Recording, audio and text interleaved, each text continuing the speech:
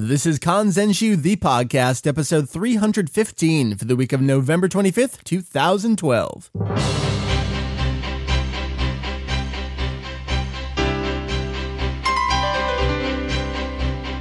Hey, what up, Internet? Welcome to Kanzenshuu, the podcast, an extension of the all-encompassing Dragon Ball fan site, Kanzenshuu.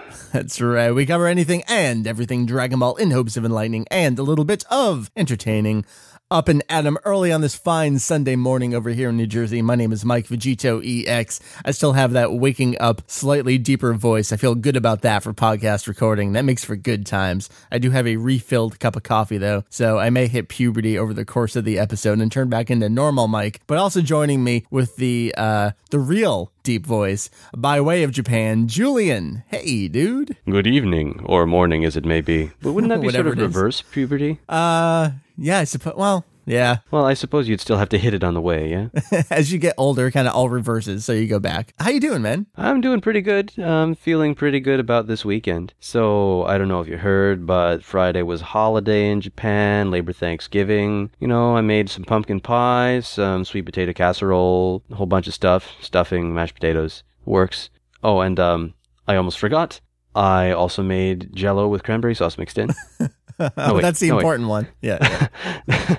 No, actually, it happens to be because I went out and got one of these, which none of the listeners can see. I am looking at you. Right. I can see everything that you're doing right now. This, however, is an audio podcast. So why don't I describe a little bit here? So you're holding a relatively large size. It appears to be almost a mini poster. It's in this frame. It's kind of wrapped on the outside. And I see both Monkey D. Luffy and Son Goku on this mini poster-esque thing. For the folks that have not been keeping up, because every podcast is someone's first podcast episode, Julian, what are you holding up to the camera? I am holding the Super Korabo Chiketto for the two films One Piece Film Z and Dragon Ball Z Battle of Gods. Awesome. Yes. So this is a special commemorative ticket for the two films.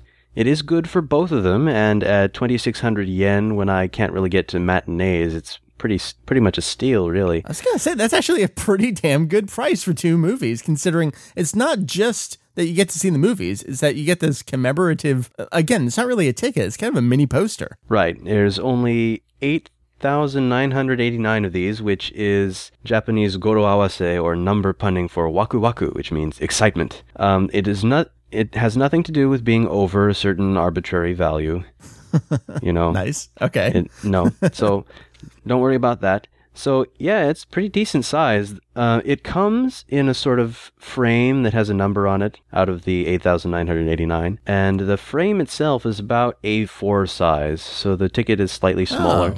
Oh. All right. Now, there's a couple of things that I want to get to in a minute. But first I should tell you by way of explanation that I got up ass early on my day off, and I took the first subway train out to Abeno to stand in line at Apollo Cinemas 8, which is the closest movie theater that was doing this promotion. Now, I was expecting that there would be a lot of people and that I would really have to get there early. Yeah, I mean, we're talking the first theatrical Dragon Ball movie in, was it 17 years at this point? Yeah, and not just that, but also One Piece. I mean, that's huge.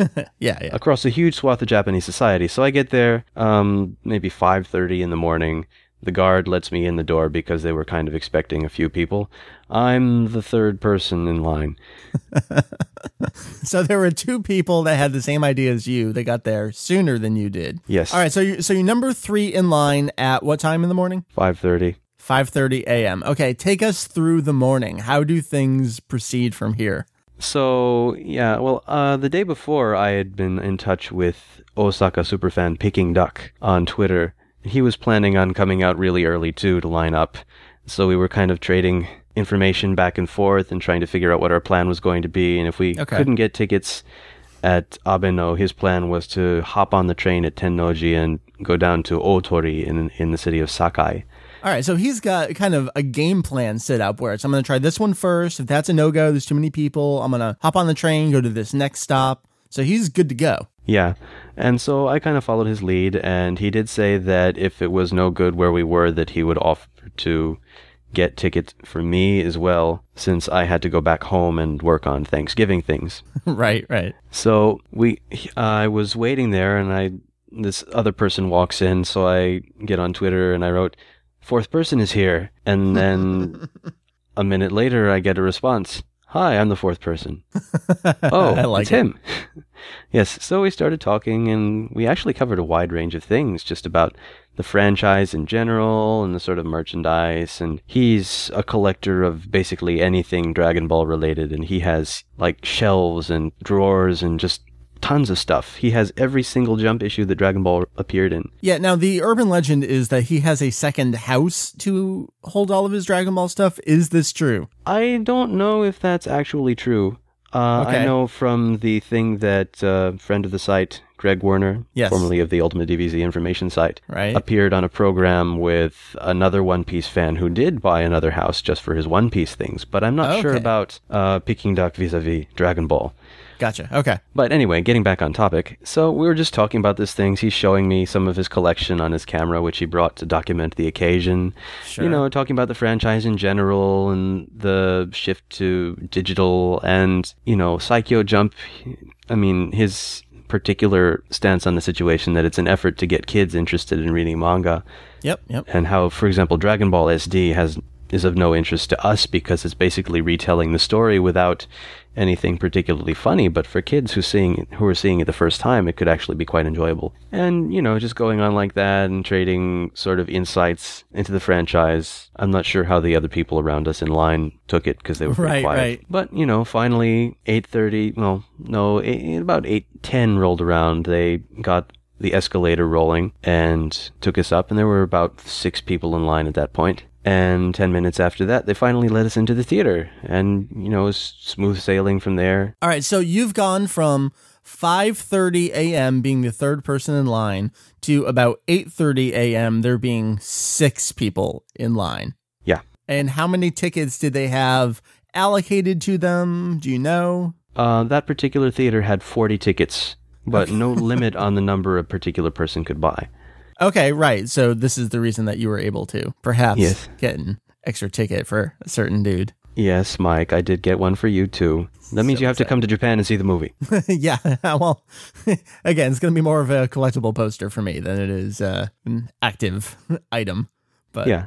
So but that anyway. is a kind of a fascinating look into this was the process and how did it contrast with what you expected? I mean, it's got to be somewhat different considering you got there at 5:30. Yeah, well, I kind of expected a zoo. I mean, especially considering not just Dragon Ball, but One Piece. Right. So maybe even just like a controlled zoo where, you know, some amount of people, but at least not, Well, I don't know. it is something. Japan. So, you know, it would be a controlled zoo unless you're talking a train station.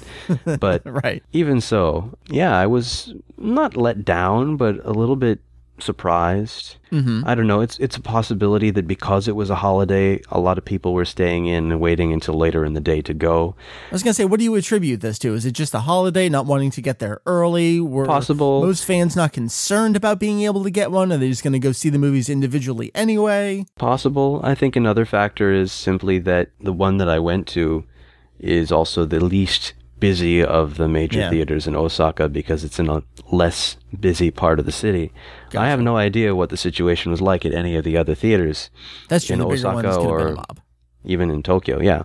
Yeah. But yeah, that was my personal experience, and I came away from it mainly thinking Peking Duck is a pretty cool guy. He gave me his Good. card. It's designed to look like a Cardass card. Wow. Super fan And indeed. Introduced me to his blog. He had a couple of insights about the tickets itself after he went home. He noted that the stub of the ticket is hidden underneath this area of the frame so that you can't see it when it's framed. Nice. So these are indeed real tickets, and it's divided in half at the bottom. So there's the stub for One Piece is on the left side and stub for Dragon Balls on the right. Okay. Well, that's good because I'm sure some people are imagining, I'm going to go see this movie. You're supposed to bring this entire giant thing with you, but no, there's kind of like, is it a perforated tear off kind of stub thing at the bottom? Right. Well, you'd have to bring the ticket, but they'll tear off the part and you'll still be left with this nice ticket. You're not going to have to give the ticket to them and Oh, be so very you sad. do have to bring the entire full thing. Is that what you're I expected would to do? assume. They usually tear it off there. It's Okay. sort of a way of quality assurance and making sure you haven't simply copied another stub or something. Right. Okay. The other thing is that on the back, so it's framed, it has these little slots that the corners of the ticket slide into in order to present it so it doesn't move around. Mm-hmm. On the bottom, there are 2 sets of slots, so that after you tear off the stub, it still sits properly in the frame. Oh, it's very smart. Peking Duck also noticed the difference in the art styles between Oda and Toriyama, specifically how Eiichiro Oda did everything by hand, it looks like, even the coloring, whereas Toriyama is, from the very start, completely digital. Yeah, he's moved on to doing stuff digitally now, which, I mean, makes sense. He wants to keep up with the times, but then you have Oda kicking it old school there. Right, and, he did mention that in Son Goku Densetsu, which was published, 8-9 years ago. Yeah, we're approaching a decade for what I consider the new guidebooks at this point. Yes, but he said there's no going back, and he's obviously moved on from analog methods. Yeah. But it is a bit slightly different art style. It's definitely leaner, I think. It's not like the big muscly style, and it's a little rounder than it was towards the end of Dragon Ball. I am happy, though, that he finally abandoned the huge chins of that final phase. Nice. That never sat well with me. But yeah, it was a pleasant experience, and I met a pretty cool guy, and yeah. Great story. Great way to open up the show here. It's kind of insight that only us at Consenshu are really able to bring you in the English-speaking world. So I'm very proud of that. I'm very appreciative of you being there and doing this kind of stuff. I mean, you were there at 5:30 in the morning doing your job. I appreciate that. I know everyone else does too. It was my pleasure. And also my pumpkin pie turned out very nice. Oh, good. I'm glad to hear about that. That is the most important part. You want to make sure that the sweet, delicious things did turn out okay. Indeed. It was a great day, and I was completely exhausted by the end of it, but I was very happy. I'm sure. All right. We are really sticking with you this episode. That's kind of our intro. We had it's almost a mini topic that we're using as our intro stuff, but people are very excited about the movie and want to hear every little tidbit they can about it. So we're going to leave the movie behind. We're going to look to the past to this episode. Our topic this week is going to be coverage of something called Dragon Ball Children. These are a series of illustrations and short essays by other Jump artists and authors. We'll tell you all about it kind of momentarily, but first we're going to hit up a little bit of news. What little news there was this week? We actually covered most of the news because we put up the previous podcast episode so late in the middle of the week. The only tiny little bit of news was just an update to a prior bit of news, and that is Dragon Ball Heroes Ultimate Mission on the 3DS. After we saw the update from V-Jump and posted up on the site, I think the next day, Namco Bandai released a trailer for the game. Julian, did you get a chance to check out the trailer at all? I have not, actually. It's just kind of a little thing. It showcases some things. It does show a little bit of the new, what I'm assuming is the opening animation with Broly in it, because if it's a new animation, it's going to have Broly. That's just kind of how we roll these days. But that's really it for the news. It's just an update to a prior update. It was a slow week. I guess really the news people were harping on the new movie and whatever we could get out of that, but there hasn't been anything new. I guess we can say that the January issue of V-Jump did indeed have a short little splash updating on the new movie, but it was everything that we already knew, correct? Yep. It was the title, and I think the image of Goku was one that was already on the official website. Right. So at this point, we're still looking for visual confirmation somewhere about Kabakle. I don't know what to call the possible villain animal thing at this point, but we have not seen that in any official capacity, correct? Not that I'm aware of, no. I mean, I haven't seen, all of the various Jump magazines, right? But I think it would probably be all over at this point if there were. Right. So, I don't know. We kind of have to hold off for February issues of magazines. And as we approach that time frame, we're getting closer and closer to the movie. Although February issues will come out in December. So there's still that weird time frame between things. Well, and you got Weekly Jump coming out. That's true. Weekly. Right. So they can kind of put whatever they want over in Weekly Jump. Yes. Good point. Although there will probably be a double issue around New Year's. Right. Do they do that every year? I would assume. Generally the first few days before and after the New Year holiday. Uh-huh. so they wouldn't do anything right then. Although I may be wrong. Let me think. No, that makes sense. I mean, you go back to the wonderful crossover Dragon Ball One Piece. That was during one of those double issues in 2004, 2003, 2005, somewhere around there. It's getting back there now, isn't it? Feels Again, weird. We're coming up on things that I still consider new that are almost 10 years old. All right, so that's really the news this week. Not a whole lot of news. So let's turn it over to Dragon Ball Children. Julian, we're diving in this week, Dragon Ball Children. Can you give me a little bit of an overview on how these started? Some of them were reprinted, and there's actually some stuff missing these days. So where did it all begin? So it all begins with the Kanzenban, or perfect edition, or complete edition if you prefer, of the manga, which was released between the end of 2002 and the middle of 2004 in Japan. Actually, last issue, I still remember this because of Greg. April 1st, 2004, issue 34 came out. Oh, yes. It was an interesting time. And, it was nice to have this new version of the manga that had the color pages intact, and as well as some of the title pages, which weren't included in the original tankobon volumes, although there were still a few missing and a few that were redrawn for unclear reasons. Right, and some of the in-between pictures are missing as well. But overall, yes, high-quality pages that kind of made up for everything. Yes, what is it? Ano Koro no Washi, Me Back Then, and things like that were missing, and that was kind of a shame. Mm-hmm. But overall, it was a very nice presentation of the manga, and you got these bonuses by way of new illustrations, and not only that, but with every odd-numbered issue when it first came out, there was a little pamphlet. It was called Dragon Ball Tsushin. I think it was labeled Dragon Ball Information in English, although it'd be something like Dragon Ball Newswire or Dragon Ball Times, kind of like the Shendon Tsushin pamphlet with the Daizenshu volumes. Right. But anyway, they were, just like the Shenlong Times, their main purpose was to get you excited about merchandise that was around the corner. But just like the Shenlong Times things with the Daizenshu, they also included something very special. And this special thing was something called Dragon Ball Children. And it was also called that in Japanese. It's just Dragon Ball Chirudoren.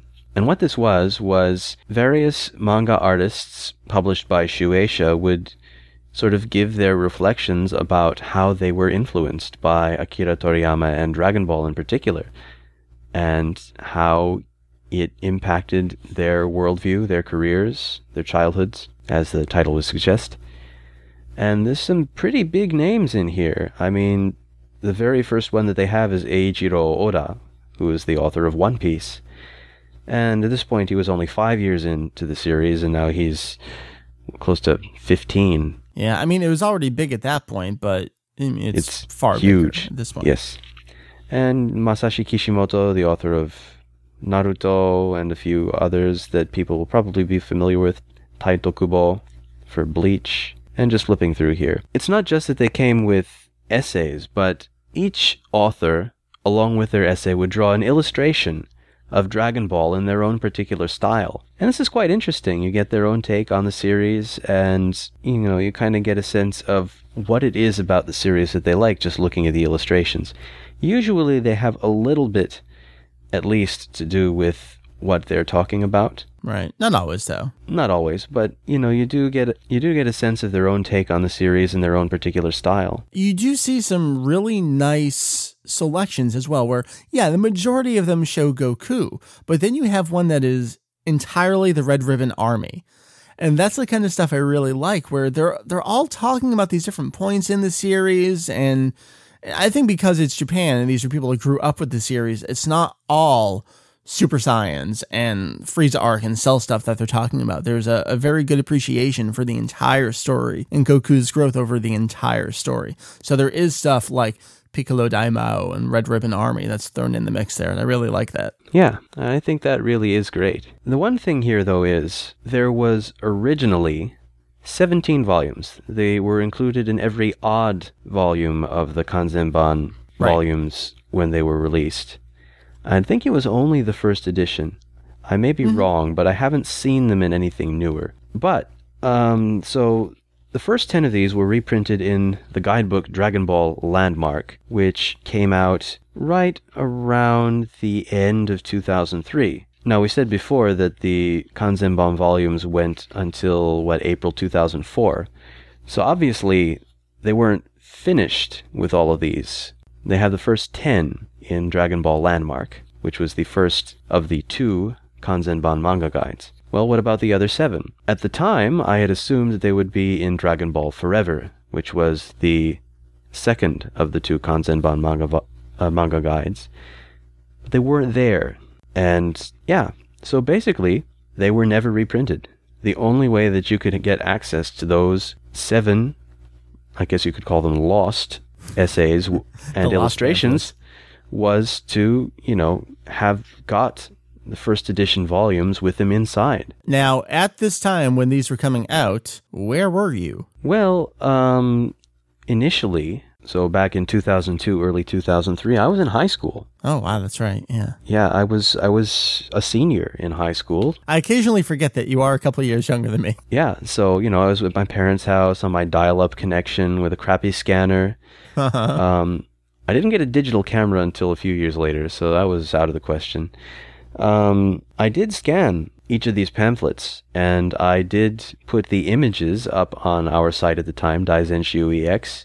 I think I joined officially at the beginning of 2003. Yeah, we were prepping for launch January 2003. So we came in right as the Kanzenban was launching. I think that was December 2002. So yeah. Nice revival all around. Yes. And I continued this on into my first year of college, 2003-04. And I continued using the school's scanners on the sly when I really should have been writing papers and things. Were you ordering the Kanzenban? How are you getting them? I was getting them through Amazon Japan. Oh, okay. Now, the shipping to send them to the U.S. was about the same as the cost of the books themselves. Which way better back then than it is now. I mean, you're looking at 2 or 3 times the cost of a book to ship something. Seriously? Yeah, it's awful, man. That's why I'm just going to have you pick things up for me and I'll just throw you a couple bucks. And gee, thanks. I don't need them right away. Next time you come to the country, just bring me a box. Yes. It's all good. I'd like to direct you to my PayPal account. Yes. All right, so you were picking them all up. You did all 17. Yeah, I scanned all of them, and I actually put them on the website at the time we had image galleries back then. Yep. And I think we called them Other Artists Draw Dragon Ball or something like that. And, I had always intended to translate the essays as well, but the only thing about me when I was, 17, 18 is that my Japanese sucked. And I took one look at these and I went, never mind. But here we are, basically, again, about 10 years later, and, well, we're done. Yes, well, mostly. It was a bit of a challenge. I mean, I do have Dragon Ball Landmark, but, I had set it aside for so long that I'd kind of forgotten about it. But then, when I finally realized, well, hey, I could do this, I thought, wait, the last 7, never reprinted. They were in pamphlets that I had sitting on a counter or possibly a shelf in my bedroom, which my parents cleaned out after I left and came to Japan. They're long gone. So they're somewhere in a box, hopefully, in New York. Yes. We're hoping.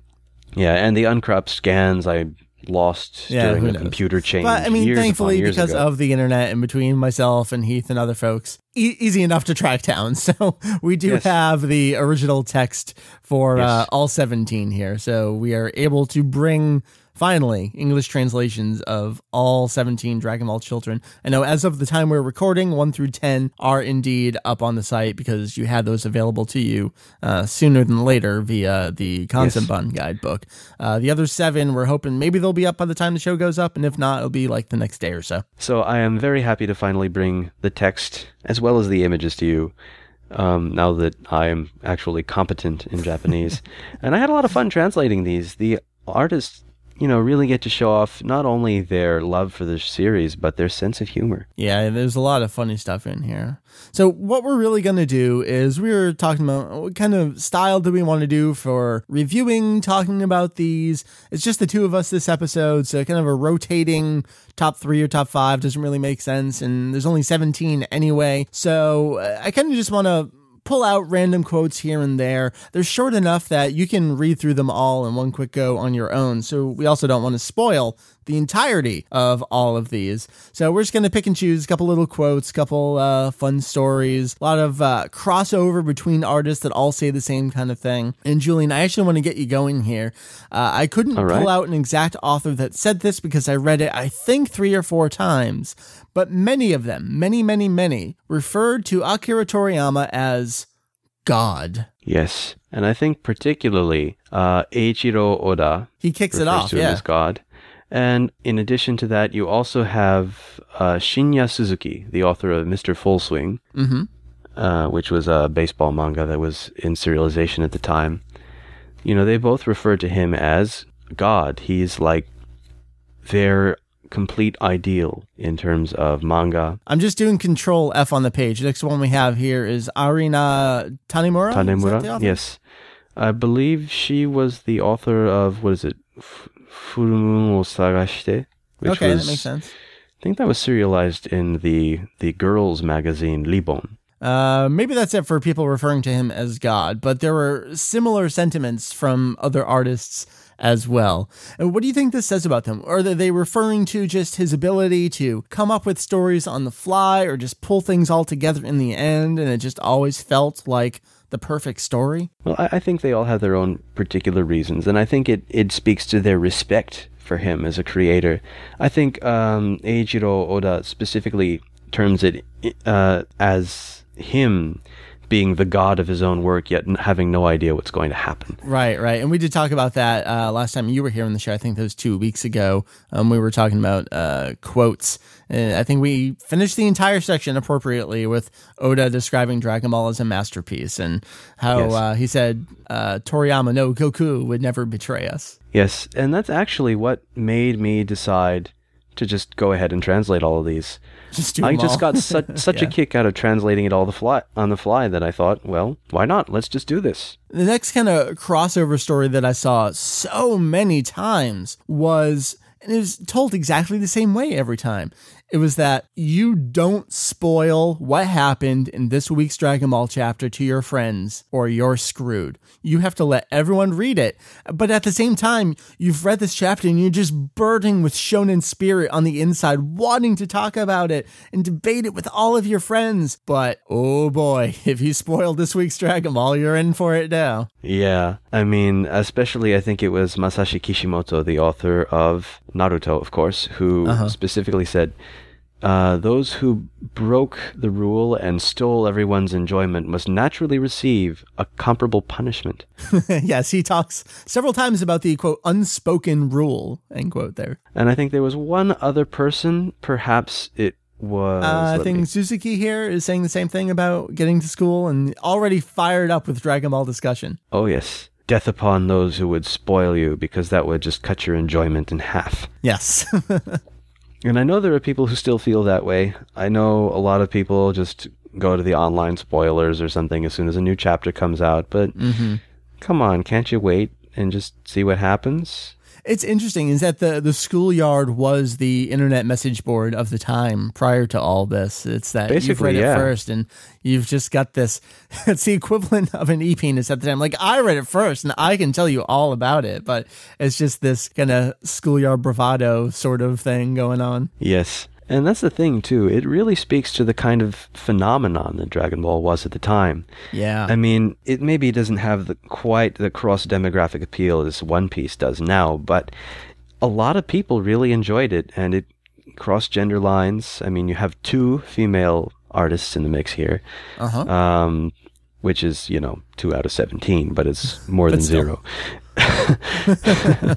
I'd say for Japan, it's pretty good odds here for what they're going to publish about Dragon Ball. Yes, but just being able to strike up a conversation with virtually anyone within, say, 10 years above or below you, and keep in mind, these are people who were children when it was first coming out. So, they'd be able to talk to us, but they'd also be able to talk to people older than them about it, and you have a reasonable good chance of actually finding some common ground. You had this a little bit in your teaching endeavors, where you could ask the kids about Dragon Ball, and they would know about it. Oh, yeah, and, I mean, it's less of a thing now because I teach high school students, and there are only a few people who are like really hardcore. Yes, manga all the time because they want to be more subtle about it. Too cool for school at that point, a little bit. More like too nerdy for school. There are people who wear their fandom on their sleeves, but they tend to be the people who are lower key in any way. One other crossover I want to get to here, and I'm going to turn it over to you for some of your thoughts, is several of them. And I think it starts off with Kubo here, talking about how awesome the villains are. And that's not to say that the heroes aren't awesome as well. But maybe I'll just read these couple sentences here from Kubo. I don't mean that I dislike the heroes' side. I just like the villains. Starting with the aforementioned Tao Pai Pai, Chaozu, Piccolo, Raditz, Vegeta, Nappa, Zarbon, Dodoria, Ginyu, Recoome, and of course, Frieza. Once you start writing the names, there's no end. It'd be harder to find a villain that I dislike. Exactly. I mean, that's the thing about the villains in the series, is that they all have this personality. They all have sort of this interesting point. And you have Masako Nozawa in her interview that that I translated. I think that was one of my quotes where she's saying, "Who do you think you are? You put up this front, but oh, you're so adorable at the same time. And how is it that we find these villains so endearing and so adorable?" But clearly the voice actors and the other authors here, there's just... Yes. Toriyama's work just does that. It seeps endearing characters, even the villains. Exactly. And it comes back here is that he says they all had sort of a screwy aspect to their personalities, but that just made their strength and their fierceness stand out all the more.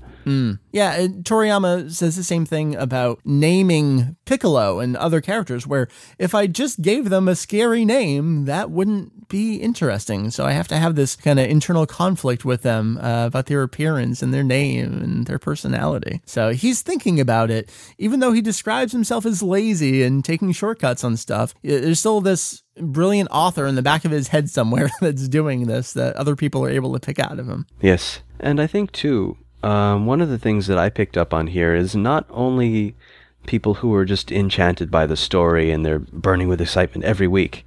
That's something that comes up again a lot, is just that it was, you couldn't wait for the next week to come. You reread what you had and you're just waiting, not patiently, impatiently. The exact opposite of patiently, yeah. Yes, barely containing yourself, But it's not only that, but a lot of these come back to the art. And, that the art really impressed them. And, if you do look at it, there does have some enchanting quality about it sometimes. Sometimes quite a bit, in fact. Just that he makes good use of his lines. He has very little tone, if any. In fact, he tends to use the same thickness of pen stroke for almost everything, and yet he still manages to get a lot of depth. And just the colors... which one of them talks about just the beauty of the colors and how it just sort of captivated him? The time stood still as he was looking at it. It was Kano. The beautiful backgrounds and drawn in the middle of it. The boy so cute he would immediately grab your attention. Goku. When the colors of the first page of the first chapter reached my eyes, time stood still for me for a good while. And it did have that kind of effect on people. It was not just the story, which, being written slapdash by the seat of his pants, he still had something in his art that really struck a chord with some people. And it seems like for a lot of these artists, it awakened something in them that totally. They realized they had this artistic inclination and they really started to focus on it that made them want to draw. Yeah, this is what I want to do with my life. I don't know how to accomplish it. I don't know where to begin, but they read Dragon Ball and their own shonen spirit awakened. Yes, well, their own artistic spirit awakened. And for some of them, they speak in terms that really strikes me as they sort of saw things in an artistic sort of way, but they didn't know how to interpret that until they saw this and they realized, oh, I can do art. We talked a little bit about how certain people have this ability to sort of envision like a finished image on a blank canvas. And it strikes me as that maybe even if they didn't have quite that sort of innate ability, that they did pick up on a certain sort of something that was there that made them want to hone their own craft. And there's one or two of them that talks about the ingenuity of the designs and that sort of thing. Even things that don't really exist, that are very sort of well designed out. Let's see. I want to talk about some of the humor in some of these. So, of course, we have Eiichiro Oda, who talks about how they wanted so badly to know what was going to happen.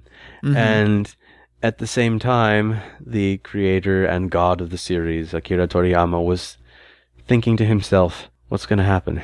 I wonder what's... Oh, so that's how it ends. Every week, same thing going on, author and reader. And he uses his humor just to sort of break up the narrative. So he starts with initial excitement, he goes to a punchline, but then he gets into this really impassioned thing about how, in spite of that, Akira Toriyama, or actually Goku, would never betray their expectations.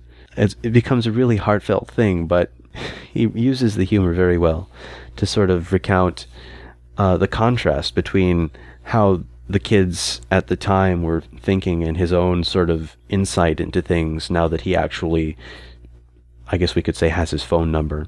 I don't know if they actually talk regularly, but they obviously do communicate on a fairly regular basis. I can't picture Toriyama actively having conversations really with anyone. Yes. Who is this? Are you trying to sell me something?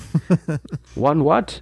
Oh, that series my kids like. Also, in the realm of wackiness, we have Kenjiro Takeshita. The entire article is basically about how much of a pervert is socially acceptable. Can I get away with it? And Toriyama has shown me the way. Yes. So, through his exposure to Kame Sennin, he was set free, basically. It's kind of disturbing, but at the same time, if you're coming from an early Dragon Ball perspective, it all makes sense, and you can kind of understand that. And you're talking earlier about wearing it on your sleeve. Well, the lecture is certainly there for full display. Yes, and there is a forum thread going on as we record this about whether he's simply a reprehensible human being or whether it's funny and somehow endearing in the fact that he always completely fails in his perverted antics. I think that's a worthwhile discussion. I don't know if this is the right place for it as we talk about some of these wacky stories, but that is something I do love about our forum, is that we can have these deeper conversations about the series, such as sexual harassment and racism in the series, and we can totally talk about it. And again, I appreciate that. And that is why Kanzenshuu is a fantastic place, not just a website, not just a podcast, not just a forum, all those things combined with such great conversations. So there's my mini plug in the middle of the episode for everything else we have going on. But I think he does close it in spite of the sort of odd choice of subject matter. He says it's not just, he's talking about how it's not just Kame Sennin in Dragon Ball, but also Dr. Senbei Norimaki in Dr. Slump, who, despite being the genius scientist of the century, is a hopeless pervert and uses his intellect to those ends. He's not just incredible, he has his faults. He has some careless flaw somewhere. I think that's why Toriyama characters are so beloved. Now you can debate his choice of an example, but I think he does have a point. And I think he is also trying to excuse himself for being a pervert. So I really enjoyed that. But it does come back again and again. They talk about memorable scenes, how they just sort of captivated them and just had a shock. I'm not sure what's really going on with Kota Hirano here. Now, who is this author? He's the author of Hellsing. He was drawing something else for Shueisha at the time, I think, which is why he took part in this, because it's not published by Shueisha. Gotcha. Pretty sure. So we have the 17th, the final one here, Kota Hirano. I don't know. It's hard to say. It feels almost like a parody of some of the earlier ones. Yeah. I think in a way he is being sort of serious, but the way that he presents it is just sort of off the wall and weird that it's hard to know what to make of it. I agree. Well, what is this? Tao Pai Pai and me and Golgo and a Gundam. Yes, so while he was talking about how his friends were so off practicing various techniques from Dragon Ball, convinced that they'd be able to do them if they did it enough, he was off drawing weird images involving Dragon Ball characters and situations like showing the Red Ribbon Army conquering the world, or imagining himself, Bulma and Lunch, on a southern isle, whiling away the years, making out. Or, as you said before, locked in deadly combat with Tao Pai Pai and Golgo 13. All right, here's a big question. Yes? Duke versus Tao Pai Pai, who wins? I have no idea. All right. I think that would be a fair battle. I mean, Golgo's up there. Tell Pai Pai, though, I mean, he is also Master Assassin. That's very true. But he talks about how his friends were rather repulsed and wanted him to draw, things like Goku or Piccolo. So he purposely drew Yamcha beating Piccolo into a pulp and winning the Tenkaichi Budokai 10 times in a row, or Goku turning into a giant ape and squishing his adoptive grandfather underfoot. And then they really hated it. Such were my school years. And you can see where the author of Hellsing came from, kind of just looking back on these stories. He wraps it up. He says, oh, and also, next time I'm going to marry number 18. Honest.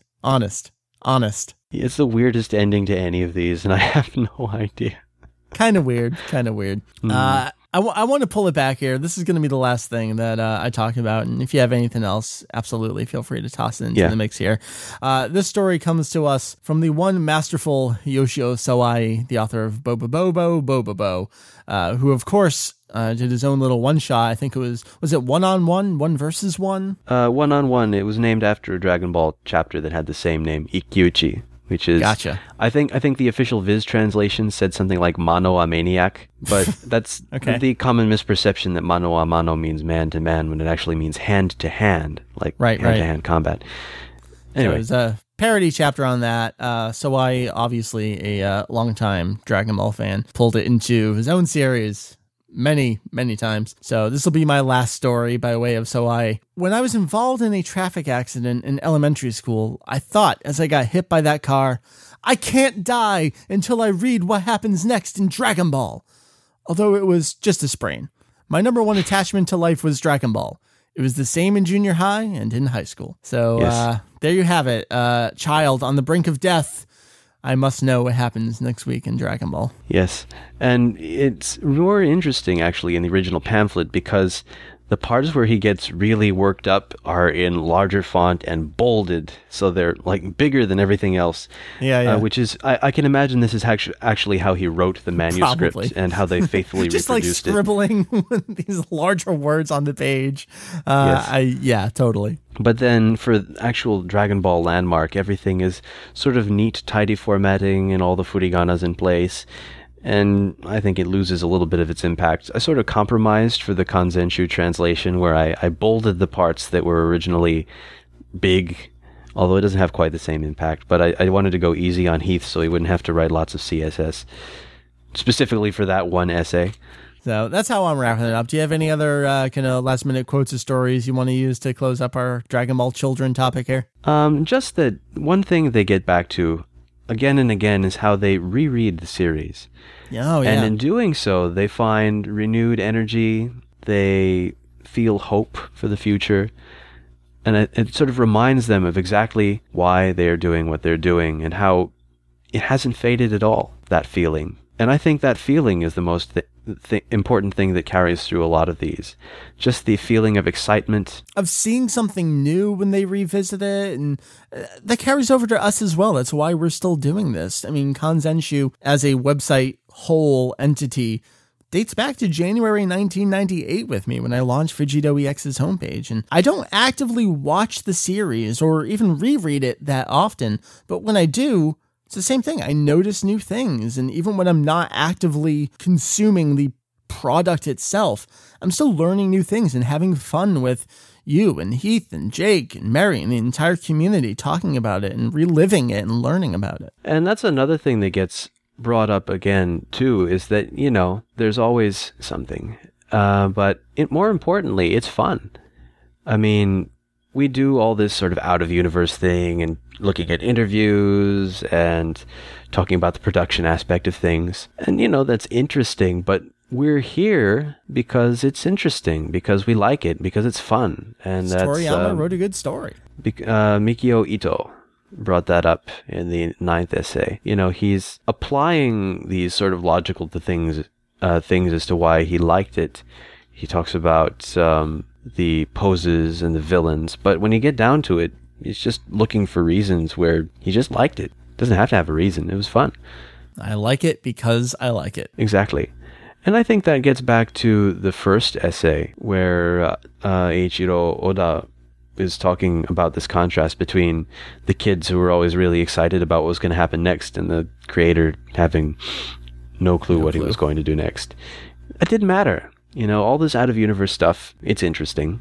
But more importantly, the story really hooks you and it keeps you engaged. That wraps up Dragon Ball Children. Again, right now we definitely have 1 through 10 up on the site. You can read the translation and see the images. 11 through 17, if they're not up by the time you hear it, they're on their way. So check out that translation section of Kanzenshu. That's under our general info. There's Dragon Ball Children. There's a ton of other stuff from you and Jake up there. And there's much more to come. Yes, there is much more on the way.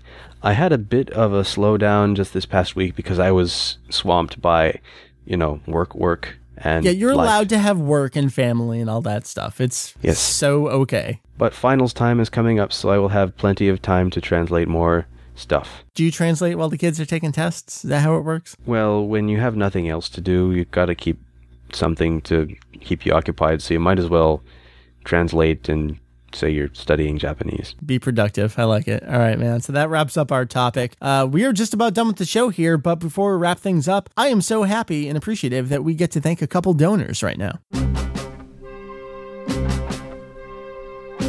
Haven't talked about this in a while, but Kanzenshu does have fees that really just come out of my pocket and our pockets every month. Keep it going. So we are so beyond incredibly appreciative when the server can stay up because of all the wonderful things that you guys do for us. So I do want to thank, my pronunciation, Noche Hair or her. I am super sorry if I didn't say that right. So let's just say no. Thank you, No, as well as Lemmy. I can say Lemmy. I know who Lemmy is. You two folks have made it possible to bring you Kanzenshu for last couple months right now. And from the bottom of everything in my heart and my soul, if I were to believe in souls, I appreciate that so much. It makes everything worth it, and just you can hear me speechless. I appreciate that. So thank you, folks. If you are interested, I don't like to talk about it. I've got this pride thing, but there is a little donate page that you can read up on, and I'm gonna name something probably a couple months of hosting in honor of these fine folks for keeping, let's say, like the fall Kanzenshu memorial season for No and Lemmy here. I appreciate that. That's what I'll put up. We do name things in honor of folks so we can recognize you in some way for the great things you do for us. So again, don't like to talk about it. It's there. You don't have to. Not pushing it. Just saying. It helps. So that's our show this week. Julian, thank you for staying up to talk about Dragon Ball Children with me. Oh, no problem. It's my pleasure. I got a kick out of it. Yeah, and he's holding up the ticket one last time. Very excited. We did link it. You can see it on the Twitter account for Kanzenshu. We didn't update saying, hey, we bought ticket, because I don't know, that doesn't really... you didn't get one. Doesn't really seem like an appropriate update, but we did link it in the Dragon Ball Children 1 through 10 update. So there's a couple different places that you can check out a picture of the full-size ticket. So thank you again. So for Julian over there, for Heath, and for Jake, and for Mary. Mary's about to finish Chrono Trigger, so next time she's on the show, I do want to have a little after episode kind of reflection with Mary as she wraps up a gaming masterpiece that does involve Mr. Akira Toriyama. So look for that in the near future. So thank you again, Julian. Tell the wonderful children, the Dragon Ball children, if you will, where Kanzenshu can be found. Yes, you can find Kanzenshu on the interwebs at www.kanzensuu.com. Thank you, sir. Appealing to the international audiences there. I like that. So it's Sunday morning. I gotta go see my wife before she takes off. She's got a girls' day with her sister and other folks, bridesmaidy things going on. So I'm going to do that. You got to head off to bed relatively soon, I'm sure, for your work week. So good luck during your work week, and hope you can translate some stuff. Thank you. All right. So again, thanks to everyone. We will see you next week. This was episode 315. We'll see you for 316 next week. Julian, close it out. Thank you for listening to this week's edition of Kanzenshu the podcast. Check us out next week.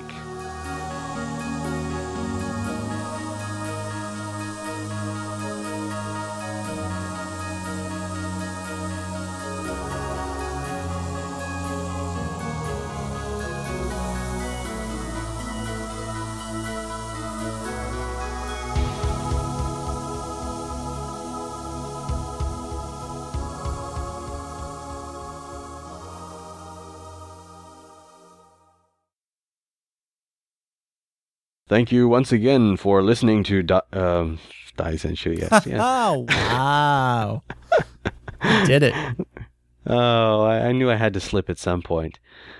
Let's try that again.